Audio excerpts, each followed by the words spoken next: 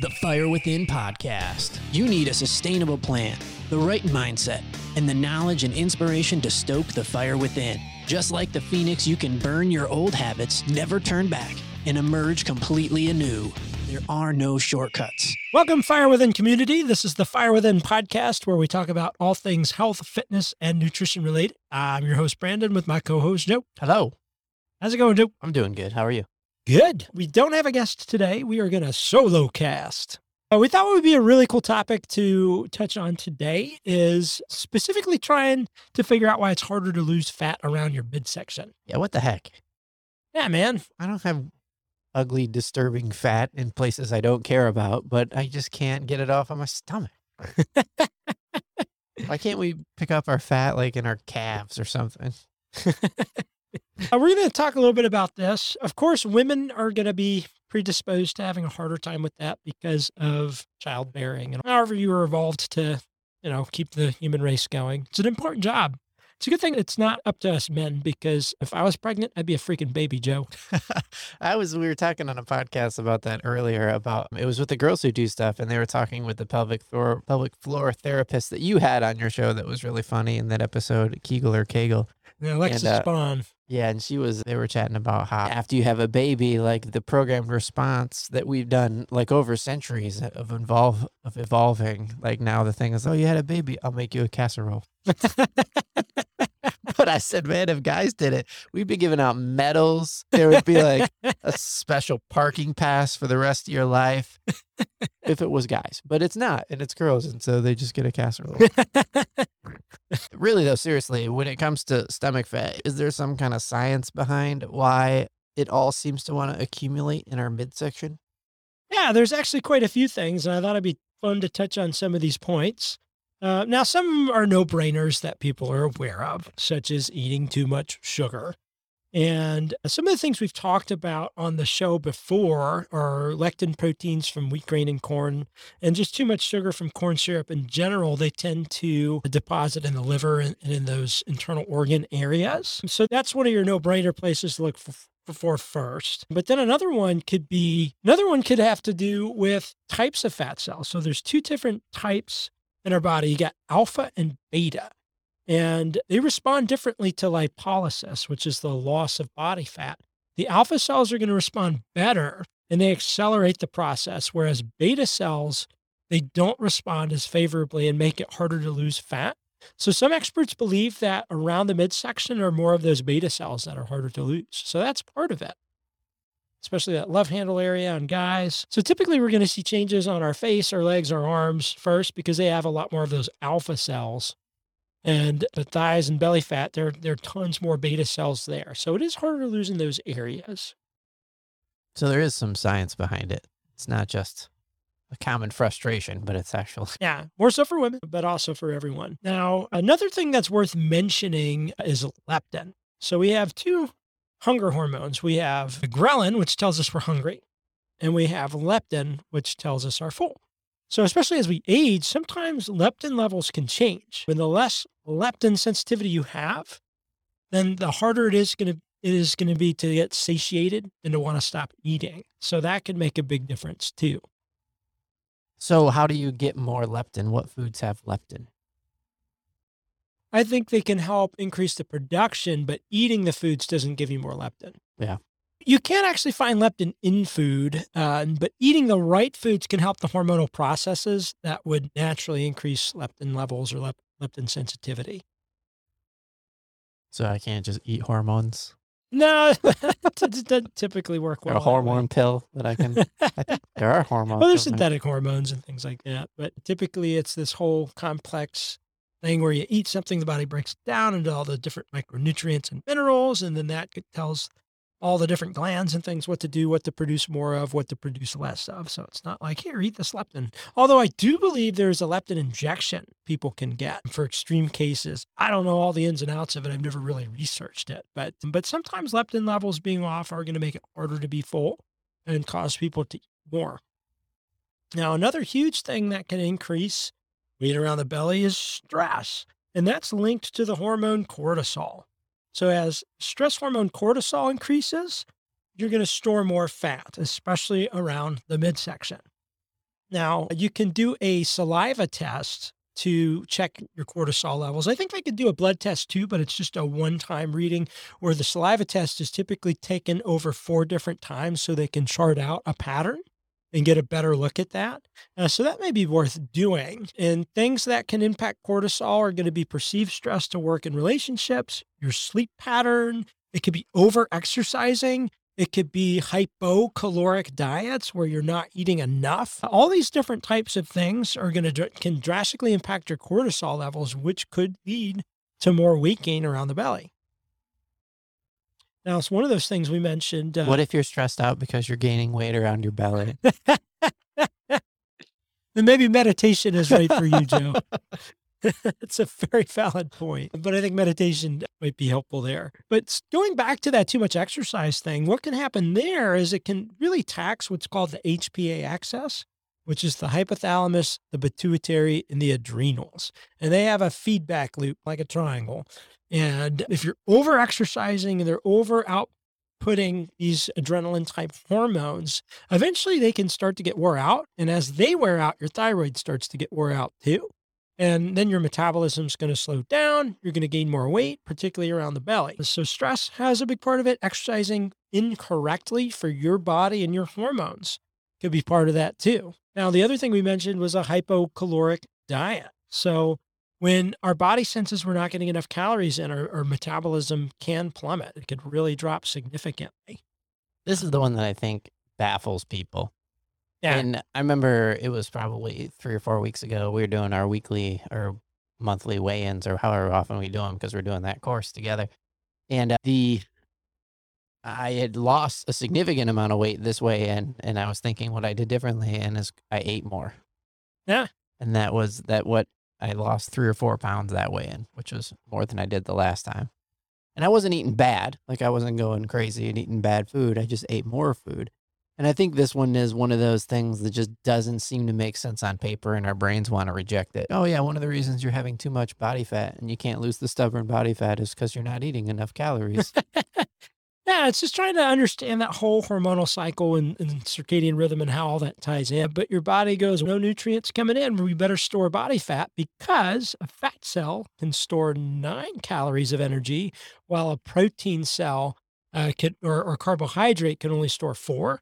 So it's going to preserve the types of cells that are going to give it more energy if it thinks it's in starvation mode. Yeah. Now, that doesn't mean it's not a bad idea for some to fast. I think fasting has some benefits, can create some autophagy, and if timed properly, it's not an issue for some. But I think a lot of people struggling with weight loss, it may not be the best place to start. Yeah, and unfortunately, the place a lot of people start when they want to do significant weight loss is with a fad diet, which is about restricting your calories. Typically, yeah. And then there you go. Yeah. And that's not to say that there's not truth to burning more calories than you're taking in. I still think there has to be somewhat of a deficit to see significant change. But sometimes picking foods that are more hormonally productive to weight loss, even if it's a similar calorie count, can make a difference. And if you've been under eating, certainly adding calories can start the ball rolling. And I've had hundreds of clients add 500 calories or more to their diet and finally start losing weight for the first time in years. Eat more calories. Eat more.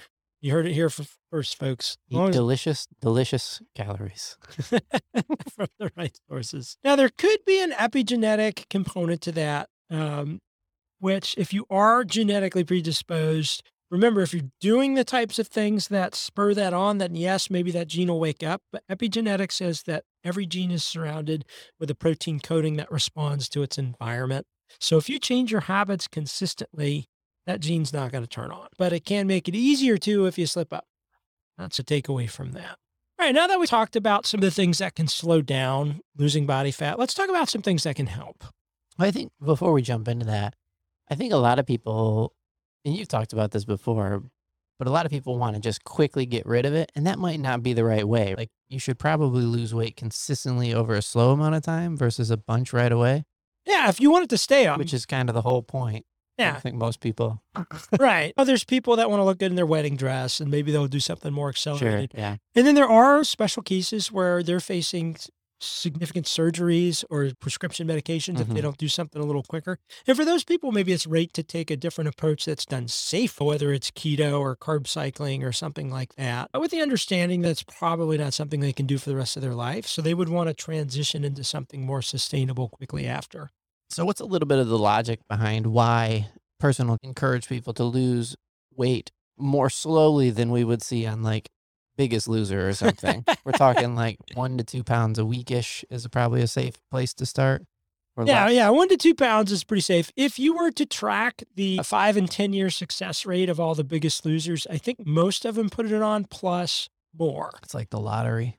So depressing when you hear about people who win the lottery and Oh, yeah. it doesn't do good for them. Yeah, they end up poor again because they spend it all, and then, yeah, it's crazy. But no, I think those types of approaches swing the pendulum too far in one direction, and it has to come back. So the body is constantly craving homeostasis. And if it's feeling this one extreme, especially if it's forced, there's going to be payback for that later on the other end. So a slow approach is what's going to keep it off the longest. The views and opinions expressed on this show are not meant to be used as medical advice.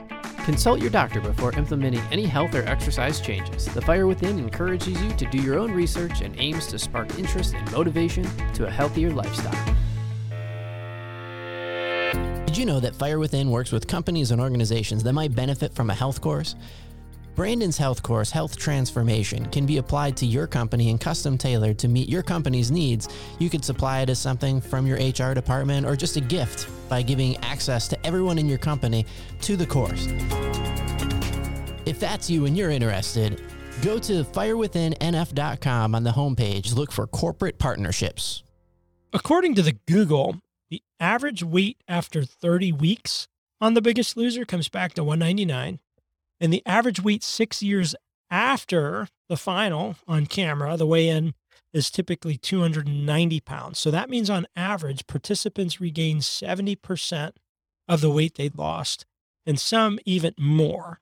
Now, another statistic says that participants managed to keep off 12% of their starting body, which at least it's better than where they started, but that means 88% of it came back. So the takeaway, I think that type of weight loss is unsustainable and could potentially lead to more metabolic damage down the road. And that's not necessarily an indictment of the training or the hard work that it takes to lose weight. It's more of saying your body's chemical makeup, homeostasis, wanting to find an equilibrium, doesn't want you to lose 15 pounds a week. It's going to fight you, and your hormones are going to fight you. Yeah, And so a slower approach is a safer approach. Is that what you're saying? that's exactly it. You got it. And another reason for that is we talked about earlier in the show, leptin levels. Those levels tend to plummet on that extreme weight loss. And that's one of the things that's going to swing the other way. It's going to surge back when they stop doing the extreme workouts, the extreme dieting, all the supplements and different things that they're on. And that's another piece of it. All right, now that we've talked about some of the things that slow down belly fat loss, let's talk about the things that we can do. I think one of the biggest keys that a lot of people think is just for old people is to increase your fiber intake.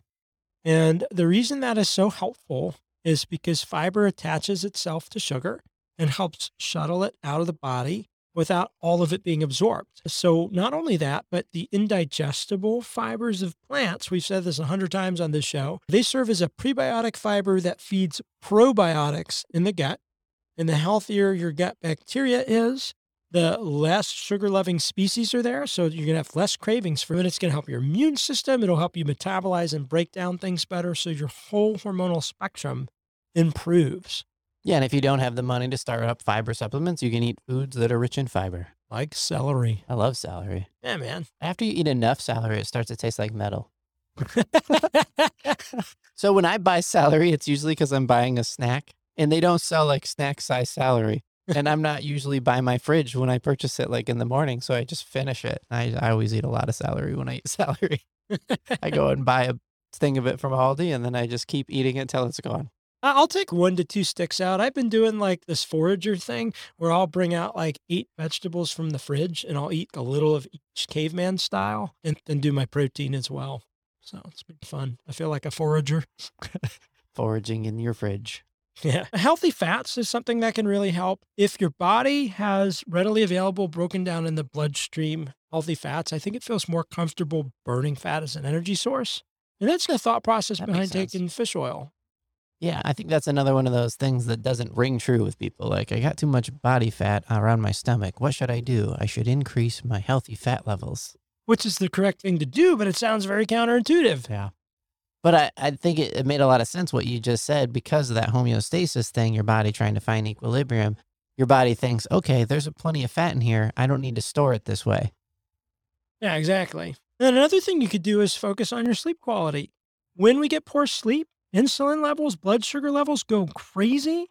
And also the part of our brain, the prefrontal cortex that separates humans from every other species, gets disconnected from the amygdala, which is the caveman brain. So when we lack sleep, we have no impulse control. We can't say no to the cookies. We're just like, red good, fire bad. Oreo. Nom, nom, nom, nom. It's more like Cookie Monster than Caveman Tarzan. Cookie Monster, yeah. Yeah, Caveman Cookie Monster. Maybe that's the name of the show. We've all been there. We're all like just nodding along in agreement. Yeah, that's absolutely true. When I get tired, I get impulse control issues. Cranky, hungry, baby mad. Bam. That's when I'm going to throw stuff or break stuff that doesn't even like, that's when I just throw like little fits. Like when I'm really tired and stuff, then it's going my way. I'm like, dang you. Somebody in the house has to come check on me. What's wrong? And then I have to remember, oh yeah, this isn't that big of a deal. But It was like me working on the app the other day, and I was like screaming at my computer about the snap it in half. Brandon needs a nap. Yeah, I need a nap. Yeah, building this app, man, it's been something else. But it'll be so worth it when it's ready. I can't wait. So we talked about sleep helping. Other small things that you can do. I think green tea is something you can implement in your day that can make a difference. It's only got 15 milligrams of caffeine versus 65 milligrams in black tea. So you can have 10 cups of green tea and it equals the same caffeine as 1 cup of black coffee. Although it has additional benefits, antioxidants, green tea phytosome is known to assist in weight loss. So I think that's a small thing that you can add to your diet to make a difference.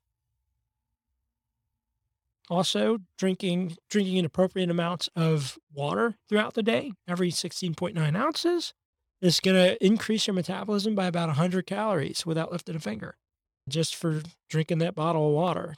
So I think that's another big part of it. We talked about a lot of things that feel like they should be the opposite of what you should do.